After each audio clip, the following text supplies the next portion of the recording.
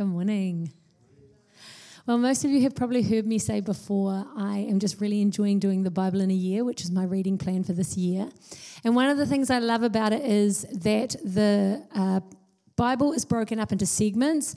There's the Psalms and Proverbs, then the New Testament, then the Old Testament. But between each reading segment, there is a prayer.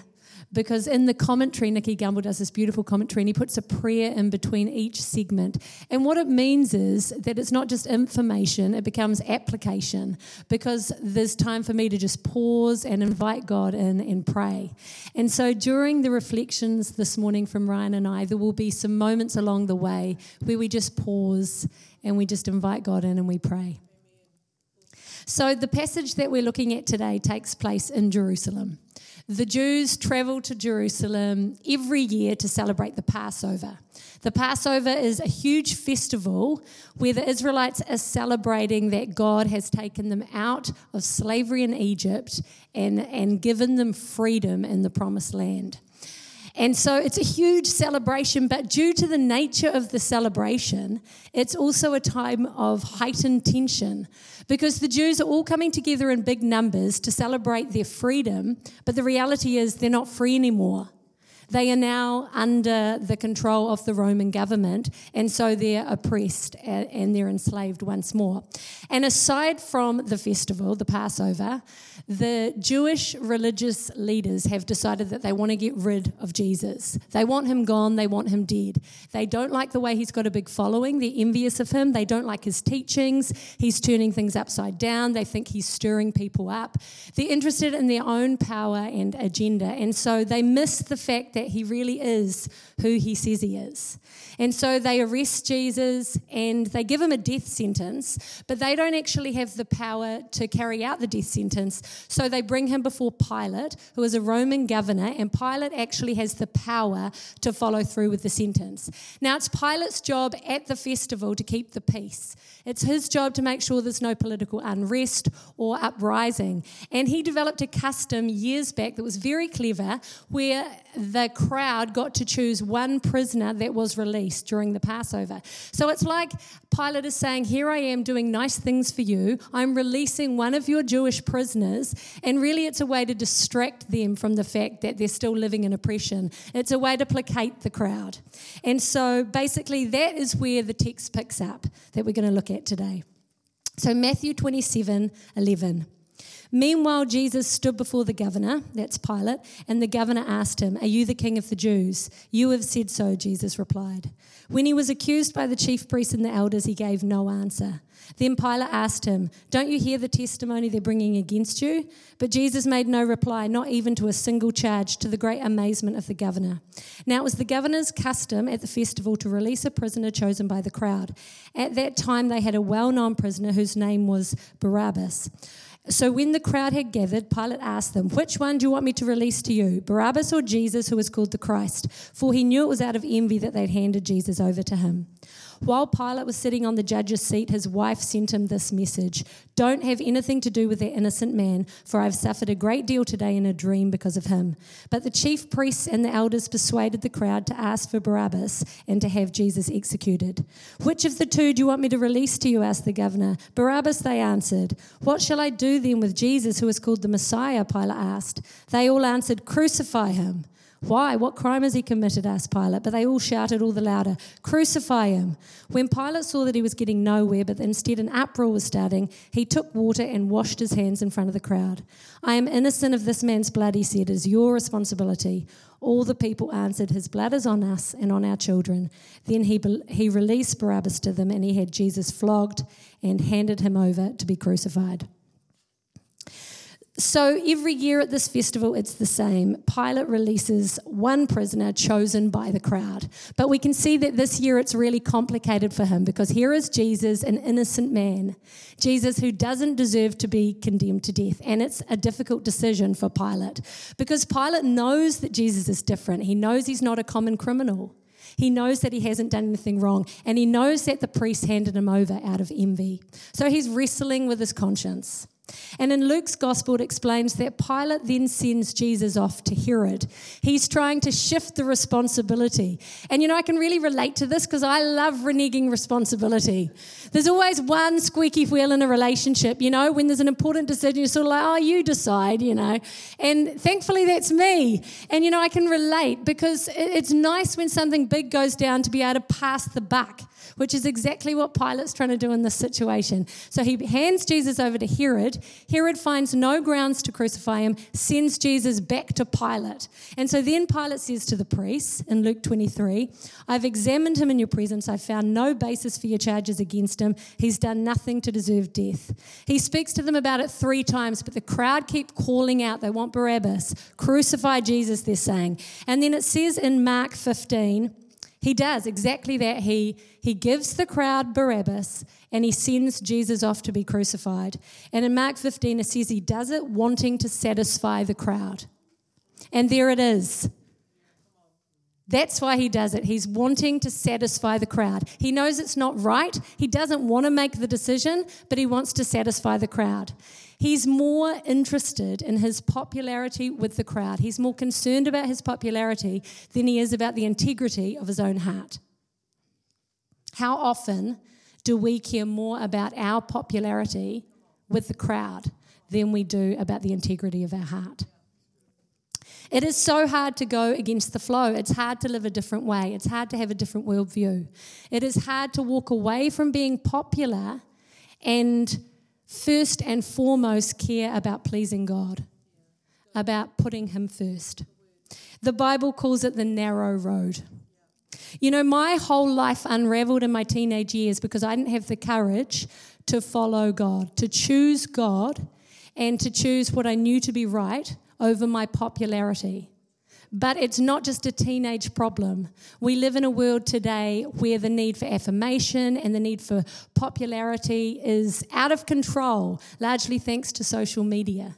And I'm not saying we don't need affirmation and love from those that are close to us. Of course we do. We're designed to need community. God designed us that way. But the crowd should not be the voice that we're listening to first. It shouldn't be the loudest voice. And when we look at the passage, Pilate's wife, the one closest to him, actually said, don't have anything to do with that innocent man. I've had a dream about him.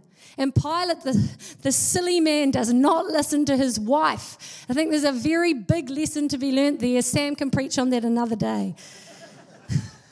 But Pilate was seduced by the desire for popularity.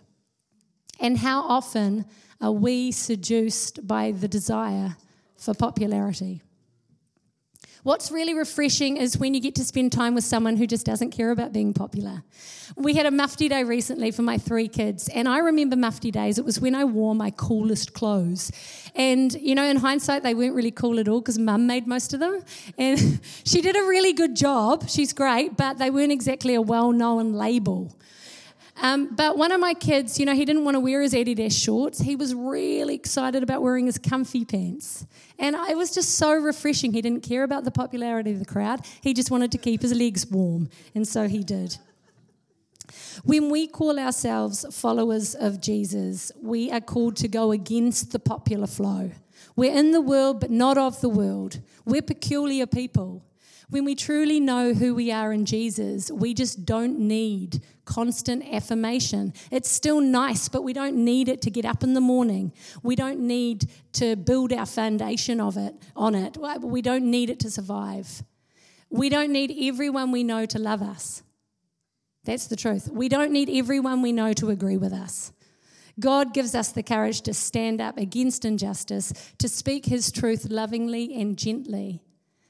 And he encourages us to just invite people to join us along the way. There are many moments in day-to-day life where we can choose to walk away from the popularity of the crowd and we can choose Jesus' way. When the funny work banter turns dodgy, do we laugh the loudest and crack some jokes? Or do we gently try and lift the tone of conversation?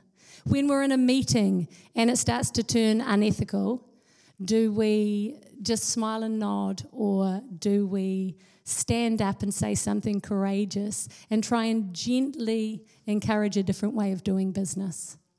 When we're with friends and the conversations turn to gossip, do we just enjoy the drama, or do we change the subject and try and build people up? I find this difficult too. I'm preaching to myself here. This is a hard way to live. It's the narrow road, but it's the way Jesus calls us to live.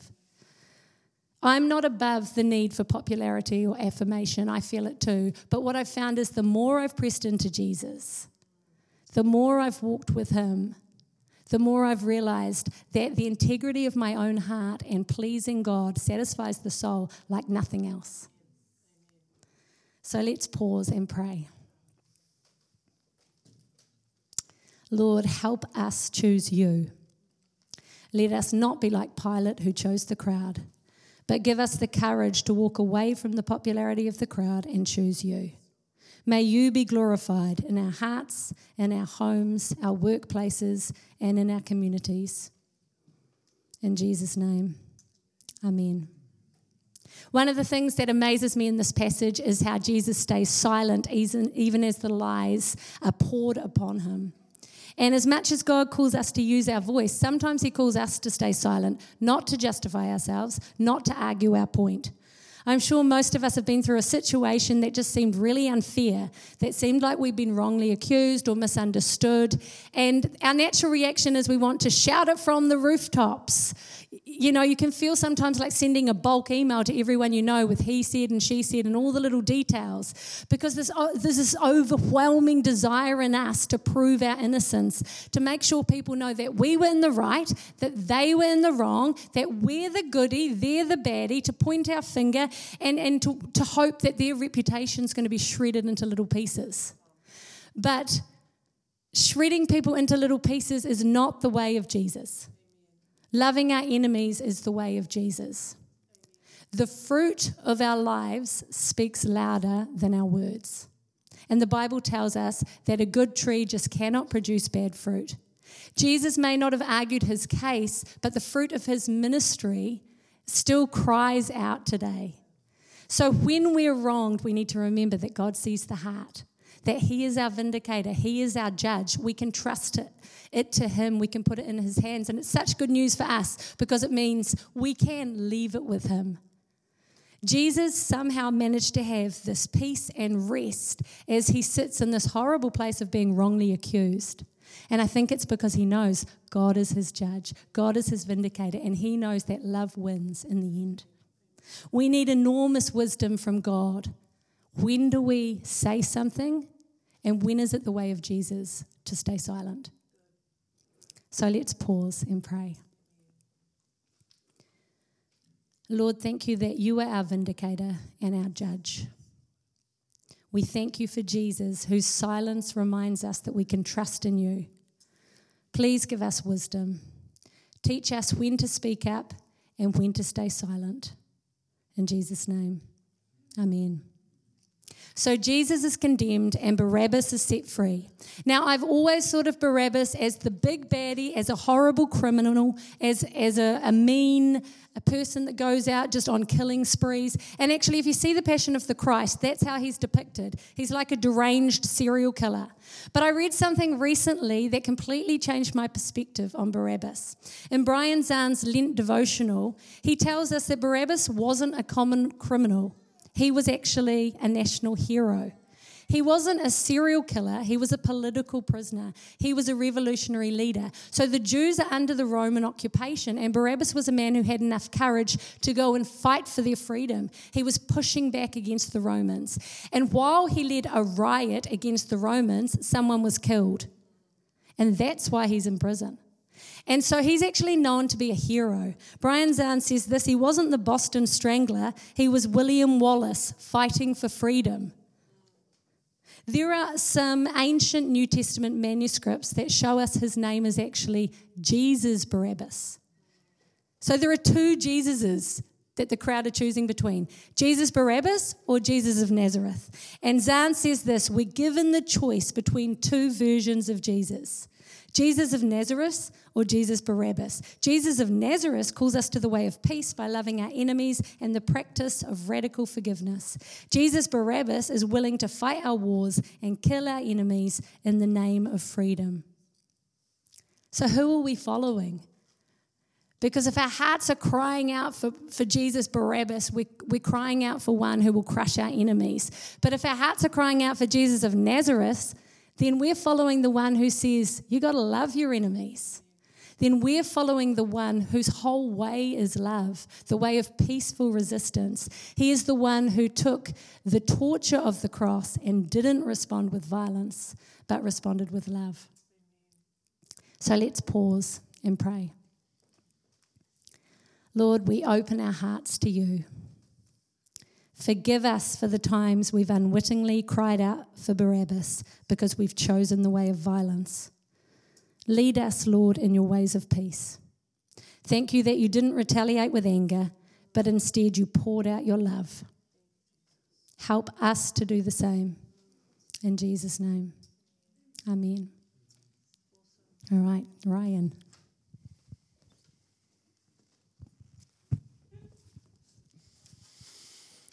What a morning, hey? Triple whammy. Terry, Jen, Ryan. Wow. You didn't know what you were in for, did you? You came here this morning. All right. Cass, do we have my first slide there? Okay. So this carries right on. It's a beautiful transition. We have, in this story, a tale of two stories, really. Instead of a tale of two cities, a tale of two stories. And I want to present them to you, both with images and some text, and guide you through them all together. As you look at this picture, what do you feel? I mean, just first of all, does anybody want to sound a little smart and just tell me what movie are we talking about here? Anybody? Which one? Star Wars: A New Hope, okay? The Death Star's just exploded. They're victorious. And look at them. They're all being awarded. There's thousands of people. It's just like, yes! Right? Good moment. Really exciting moment. I just look at this picture and think, yes, yes, yes. Okay. Next picture. Okay, now this is a bit hard. And I just want to give a little intro here about what's coming, because it's a hard story. We start with a heavy story today, with some heavy images. We start there, but we don't end there. So stick with it. By the end, our goal is to be encouraged and empowered by seeing the world from perhaps a different perspective, and a different perspective alongside the Lord of the earth, Jesus of Nazareth. So some hard images to start, but our end goal is good, okay? So look at this picture now, and again, just think, what do you feel? Probably different emotions, I'm guessing, because I know I do. And if you can go a little deeper, I mean, this is just stickmen, right? But if you put a face on that person on the ground, someone you know, it's hard to look at, right? So it's a different story. Can we go to the next slide? So I'm going to read to you 3 scriptures from the 6th station, the crown of thorns and the flogging. The men who were guarding Jesus began mocking, and beating him. They blindfolded him and they demanded, "Prophesy, who hit you?" And they said many other insulting things to him. Next. From John's Gospel. Then Pilate took Jesus and had him flogged. The soldiers twisted together a crown of thorns and put it on his head. They clothed him in a purple robe, and they went up to him again and again, saying, "Hail, King of the Jews!" They slapped him in the face. Next. This is from Matthew's Gospel.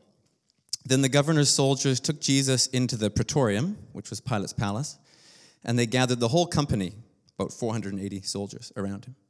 They stripped him, and they put a scarlet robe on him, and they twisted together a crown of thorns, set it on his head.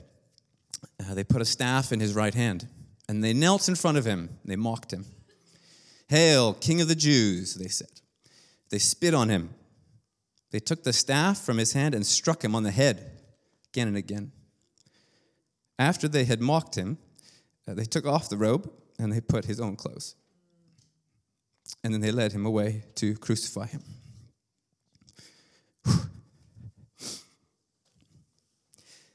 So this is a familiar story if you've been around the church for a while, but I want to present it in a way this morning that hopefully just pushes us out of our familiarity and presents it in a new way, trying to see the story. Try to imagine seeing this for the first time and what it would look like as you've seen here this morning. Really what we're looking at is the story of Jesus' coronation, but it's a backwards coronation.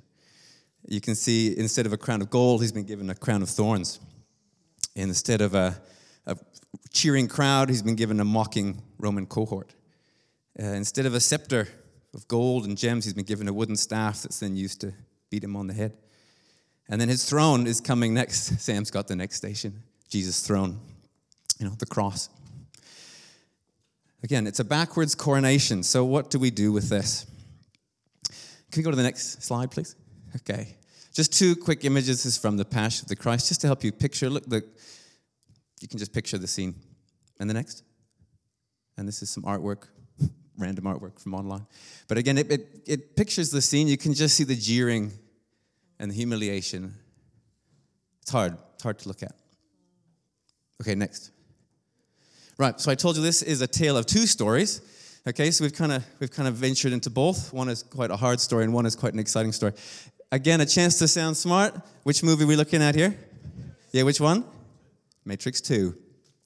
Neo is there in the middle, and the Smiths are just going everywhere, and this is a story that we're familiar with. And so let me make my point here. I think one of the reasons that those images in these scriptures they just wrench at our guts is, of course, it's brutal and it's awful, but also, we're following the trajectory of Jesus, the Messiah, the King, the Son of Man, and then we're expecting a certain story to play out. And then it's completely turned upside down. I think part of the reason it grates against us is because we're expecting a different story. We're expecting this story, right? Someone starts small, builds in strength, develops some special abilities, kicks some butt. Look at him go. Okay, next slide. Just a quick show of hands. Anybody familiar with this story? Come on, anybody? Yeah, Luke at the back. Right on. Luke, what is this? That's Dune, yes. So just quick, if you've not read Dune, fabulous story. This house, Atreides, is a rising noble house. They take up residence on a harsh desert planet, and it's the source of the most valuable resource in the universe, the spice.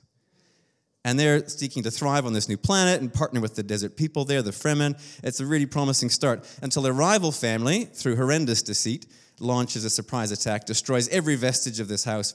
But the teenage son escapes, Paul. He's sheltered in the desert with the desert people. He grows in strength. He attracts the attention of the very empire, the very emperor himself, who then comes to put an end to the trouble. But Paul leads this brilliant strategic assault, riding these desert worms, and just demolishes the empire's army and ends the book like the king of the galaxy. It's amazing, right? And you can feel it like, yes, that's the story I want. Next slide. And again, we've been here. Typical story. Death Star is destroyed twice, and we all rejoice. Okay, next. So my question is, what was the story in Jesus' mind? Because that's not the story we're reading this morning. There's no exploding Death Stars, no kicking butt. What was he thinking? And so I would suggest this comes to mind right away.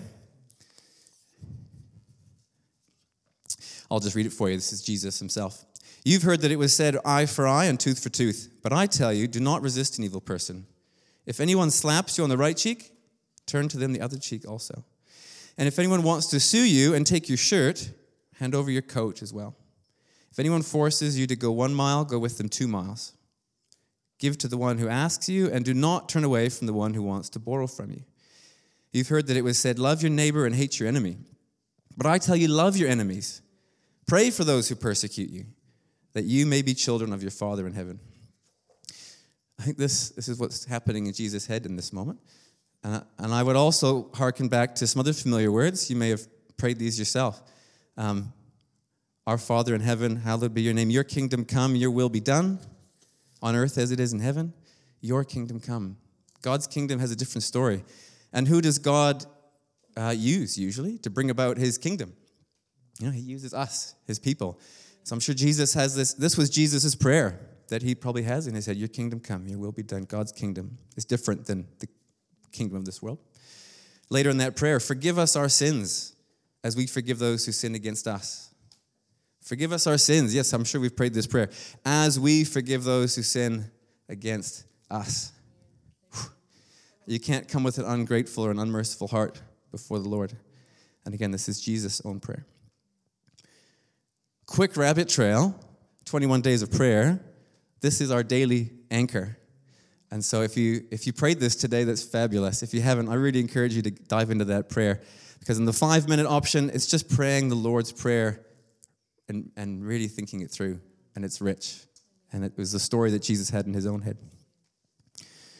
Okay, next slide, please. So here's our 2 stories.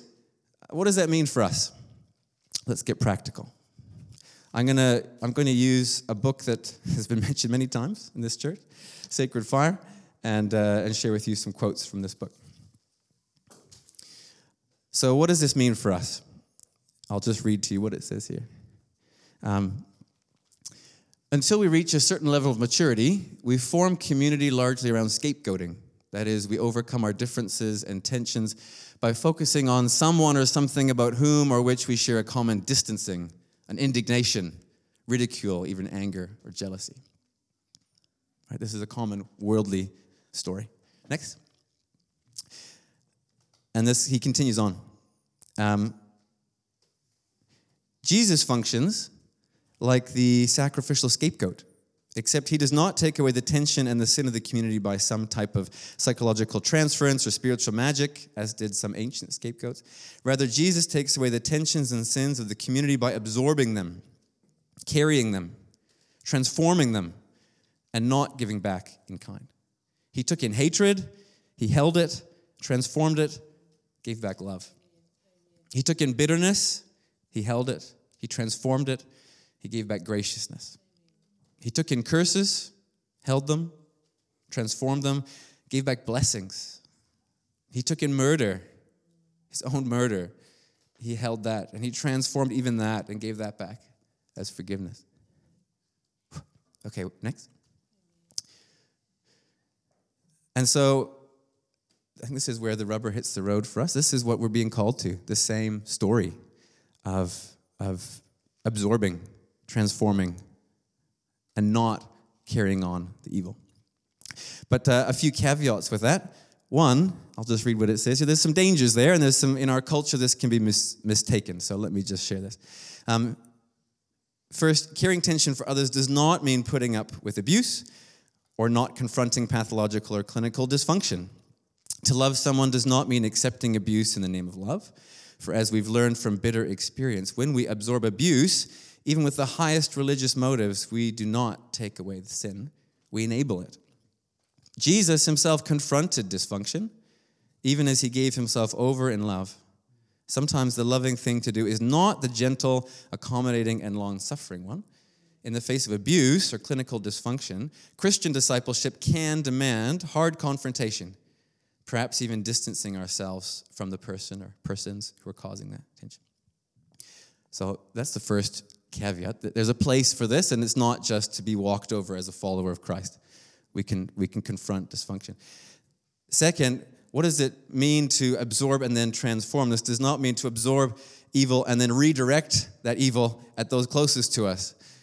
Right? Maybe you confront someone in your day of work and you absorb the nasty things they said, and then you go home and unleash on your husband, wife, or kids. Right? That's not what we're talking about here. And third, then how do we transform these offenses, this evil, inside of us so that we don't pass it on? Well, of course, only God can empower us to do that. And that's where we need to keep our central focus on him. A life rich with practices that draw us closer to the Father, the Son, the Holy Spirit. And that's a whole other sermon series that we are continuing to preach here at Bay Vineyard. Prayer, silence, solitude, Sabbath, study, scripture memory. Keeping our eyes on Jesus gives us the power to do what he did.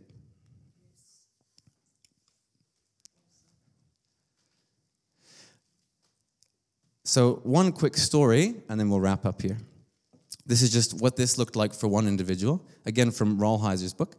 This is for someone in the civil rights movement. And they said, "Isn't that dangerous work you're doing?" "Oh, it's true," he said. "The hatred is vicious and the punishment is violent." "Have you ever been hurt yourself?" "Oh, yes. I've been spit upon, beaten with fists, with pipes, with chains, and left a bloody mess." "Oh, but you're pretty big. Weren't you able to protect yourself?" "Sometimes, and fight back." "Oh, yes. At first, I did fight back. I made some of them sorry that they had attacked me. But then I realized that by fighting back, I wasn't getting anywhere. The hatred kept coming at me in those fists and those clubs, and it was bouncing right off me back into the air. And it could just continue to spread like electricity. I decided not to fight back. I would let my body absorb the hatred so that some of it would die in my body and not bounce back into the world. I now see that my job in the midst of evil is to make my body a grave for hate." It's good. So 2 things to think about. This is just a collection of contentious images. No, there's no comment for me one way or the other. It's just, as you look at that screen, does this elicit any emotions in you? Sorry, Terry. There's pictures of politicians, vandals, public displays of aggression, and just normal people, some rich people, all sorts of different things you'd see in the news. How do you respond to something that offends you or causes offense or gives a rise inside of you? Next slide, please. Now that's an outer circle, people you see in and around your life. But what about those close to you? Your friends, your family, your wife, your husband, your children, your in-laws, your friends, and your friends of your friends. These are the people we see regularly. They're unlikely to beat you with sticks and strike you in the face, hopefully, and whip you and press thorns into your brow, but in a moment of personal offense, it may feel like they have done those things to you. And so we have a choice. Which story are we going to embrace?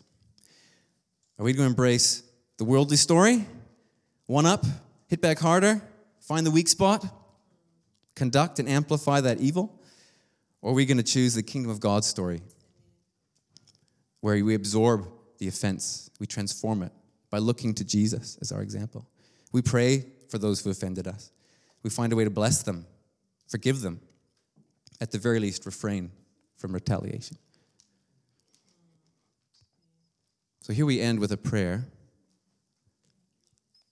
a moment of reflection. As you picture that image I had up of various gangsters, politicians, think of your own family, the people in your own circle. Let's pray this together, seeking the Holy Spirit's guidance. Pray with me. Holy Spirit, bring to my mind those who have offended me. Oh, sorry, just in your head. I pray in your head quietly while I pray out loud. Holy Spirit, bring to my mind those who have offended me. Bring to mind those to whom I've reacted in the ways of the world, possibly with curses or retaliation. Just take a moment of silence and let the Holy Spirit bring to you names, faces.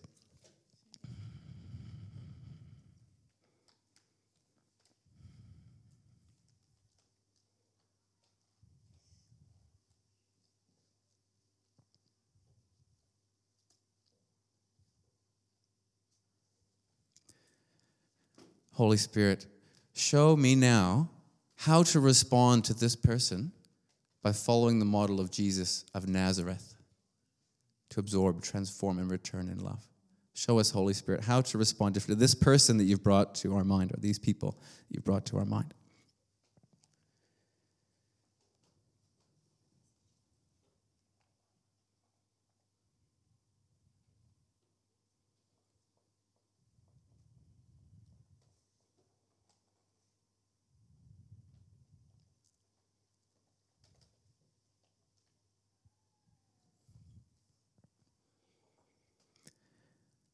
As you continue to seek the Holy Spirit's guidance on that, perhaps as you go about this day, it is a hard teaching.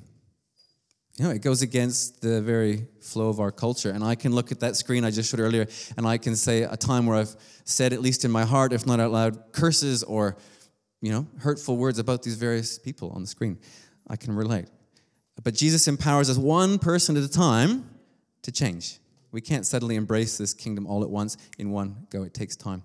But one person at a time, we can change how we interact through the grace of God. I guess the question is, does this work? I mean, it sounds crazy.